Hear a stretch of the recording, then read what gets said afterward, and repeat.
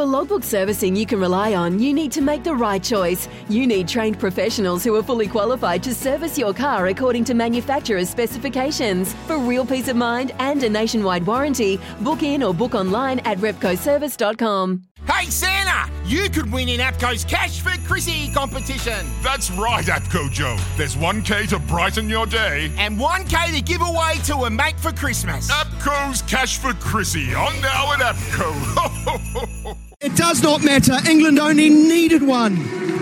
And they've got there by the barest of margins. England have seen off the threat of New Zealand to stay alive in the race for the semi-finals, and in doing so have extinguished the hopes and dreams of the host nation, New Zealand. But only just. England win another quite extraordinary match at this ICC Women's World Cup by just one wicket. Wow, Daniel McCarty stealing lines there. Amazing. Stealing lines. Barest of margins. Wonder where he got that from. Look, the Temper bedpost text machine has been hot this morning, and that's a good thing. That is a really good thing. It means you care about women's cricket. And to further that conversation, we're going to talk now to Katrina Keenan. Now, Katrina, of course, vastly experienced player in her own right, 54 one-day in the Nationals, Test cricket as well, right through. And then, of course, was a coach, too, of the White Ferns at one point. And I would imagine looking on at this tournament with, I guess, a very, very keen interest. Katrina, thanks very much for your time this morning. It has been a little bit of a tale of woe, though, unfortunately. It has, morning, Smithy. And look, as you said, as a former player and as someone who had an opportunity to work with the White Ferns for a short amount of time, I mean, it's not only really frustrating, but, I actually feel sad as well because, this team and this group of players, they've promised a lot, and we know what they're capable of. They are individually and as a group. They have talent, they have ability, but unfortunately, they haven't performed at this tournament. And if we actually look back historically, it shouldn't be such a surprise. That's how I feel. I think over the last however many years, if I just even go back a couple of World Cups, we've failed to front. We've had series losses against South Africa, England, Australia, and I think from memory there was even a loss to India somewhere in the mix there. I mean, we've been struggling for some time, and we hoped for the best for this team, and I'm sure they have probably left no stone unturned in the last sort of 12 months. That's what they've talked about in terms of their preparation. But unfortunately, we're still not good enough. Okay, I'm going to get a bit critical here, and I've still got some commentary to do, and I'm not really worried about it, whether they hear this or not. But I think if you look at the Australian squad, they've got a wealth of riches across the board, and I don't think in any sort of a day of the week we could perhaps hope to match that, Katrina. But when you pick two players in your squad that you really were never going to use, and I'm talking about two very young players, and Fran Jonas, who played the first game and unfortunately was found wanting a wee bit towards the end there, and George Plimmer, who has never played, the only girl in the tournament who has never played a one-day international. You've basically got a squad of 13 when you've left out experienced players. Don't get that, I'm sorry. Yeah, look, I can only think that the decision to include these young players, which, look, in terms of, talent ID and moving the game forward and looking to the future, I think it's awesome that these young players who have, started to perform, at domestic level, have had a couple of seasons playing. I think it's great that they have had an opportunity to be part of this World Cup tournament and experience. But, I was surprised at some of the, perhaps, selections, and particularly I was surprised about Lee Caspert's non-selection. I'm only assuming, of course, like any high-performance environment, you're going to have some selection criteria that are in place. And clearly she hasn't met something, or some things. I don't know what that is. Hard to see her left out of the side when she's performed, pretty consistently for New Zealand over the past. So I guess, there are those questions. But, I mean, I'm not really closely involved in the game anymore, so I don't know. I don't know what the reasons for that would be, and yeah. Yeah, it's baffling for me. Okay, we knew the acid had to go on our top four. There's no doubt about that. And they've flattered to deceive a wee bit. They've never really quite. I mean, this thing's about partnerships. You know that. I know that. Building partnerships. We've never really had two of them firing together to get those big scores. And yesterday, another classic example of that. Oh, yeah, you're right. And we've sort of all sort of commented, about the lack of, a top five batter looking to bat deep into the innings. And, we know that, as you said, partnerships are significant to getting big totals. And I'm in a bit of a loss because, I think, there have been some positives. There have, Devine's batting has been a bright point for this tournament. Mealy Kerr has shown fantastic promise. Other players, Hannah Rowe, Jess Kerr, I think they've all shown some improvement and good consistency. But, our batting has been problematic. And I think, a couple of reasons for that. I feel like situationally, we get ourselves into situations where maybe there's perceived pressure when there actually isn't. I think also, and I think Susie Bates' dismissal yesterday was an example of that. We were going so well in that first 10 overs in the power play, and then, just this poor decision-making from her. And she's such a fantastic player and such a talented player, a wonderful player. But I think too, Smithy, I think we've got some technical deficiencies with our batting. I can see that the players have tried to advance their game and they're looking to, change the position where they bat on the crease, looking to come down and use the depth of the crease. But I still feel like a default is to hit across the line.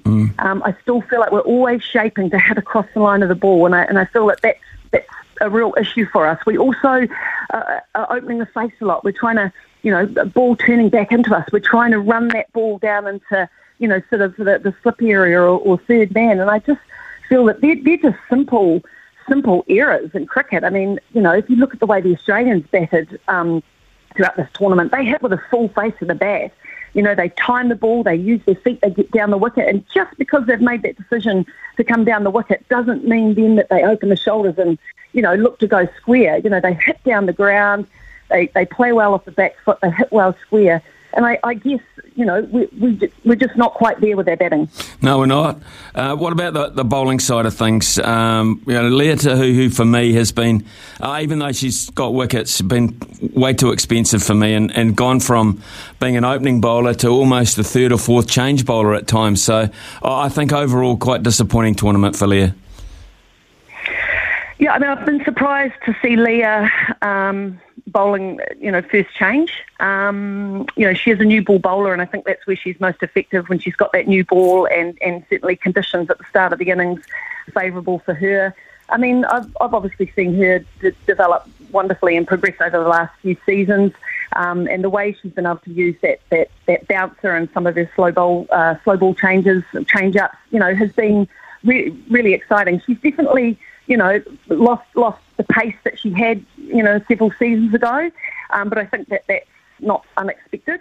I think for her, perhaps the injury, has been problematic for her, and disappointing because she has been, successful for New Zealand for a number of years. I have been really pleased with how Hannah Rowe has come on, though. She is, to me, she looks like she's just dropped the pace a wee bit for the sake of being consistent and trying to bowl the ball in good areas and try and shape the ball and get that ball past the outside edge of the bat. So some positives, but again, collectively, not enough. No, it's not been enough. So I mean, it's almost like an execution while I'm performing here this morning. And of course the event isn't even over yet. But I've got to. What worries me is depth. What about the next? The next wave of players coming through, Katrina. I look at some of the women's Super Smash, etc., and that's about the only coverage they get on telly at times. So that's all you can look at. I just wonder about our level of depth going forward and our strategies. Are we looking at a new Broome here, or will some of the older players hang in there for the likes of the Commonwealth Games and other things coming up on the horizon? Yeah, I would say that I too have concerns about the depth coming through. I know that there's been some wonderful progress made in women's cricket. Absolutely, there's been massive shifts in terms of governance. Look, figures are indicating that there's more girls, playing the game, which is great, which is awesome. But I'm just not sure, how the programs that are underpinning, our current high-performance program. I mean, I'm just not sure that they're providing the level of skill and support that players, wanting to come through and progress through, the grades from age group through to domestic to New Zealand are there. And I think there's some big questions for New Zealand cricket around their high-performance program and the systems that are underpinning that. And that's not for me to answer for because, I'm no longer involved in that capacity. But I think, in terms of, I think a lot of the investment, which has been massive into the game, I think that has, and rightfully so to a degree, has gone into this top tier of players to give them the best opportunity to perform on the world stage. But I would really love to see resource firmly put in the direction of our age group players and our age group programs, and I would love to see, in terms of depth, more resource around the level below the White Ferns. So I'm talking about an A program or an under-21 program, an opportunity for those players coming through to travel internationally to play in a range of conditions and a range of sides. And as you mentioned, Smithy, with the Commonwealth Games, I would love to see an opportunity for a youth side or a development team of some sort, perhaps with a little bit of a mix of experience, but a real opportunity for the players coming through to start, to get some experience playing at that next level. Great thoughts, Katrina. Really appreciated your time this morning and your insight into what's going on. I can tell you on our text machine here, it's been frantic and a lot of it's been critical and some good observations. And that suggests to me, Katrina, that people care, and that's the big plus out of this. Yeah, Smithy, and look, I think that's a really true comment there. I mean, we do care. I mean, I feel sad at times, and I feel for the girls because, individually, and as a team, they've got talent, they've got ability, but for some reason, they're just not able to perform consistently under pressure on a repeatable basis against the top teams in the world. But there is no denying their effort. There is no denying their desire and their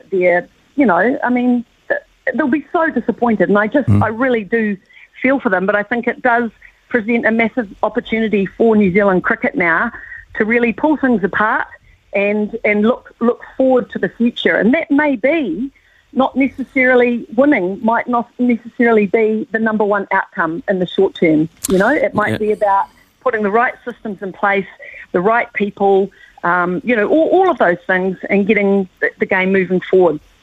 Katrina, great thoughts. Thanks very much for your time this morning. Enjoyed chatting to you. Katrina Keenan there, absolutely fantastic in-depth thoughts, and certainly a player with great and coach with great history in our White Ferns setup.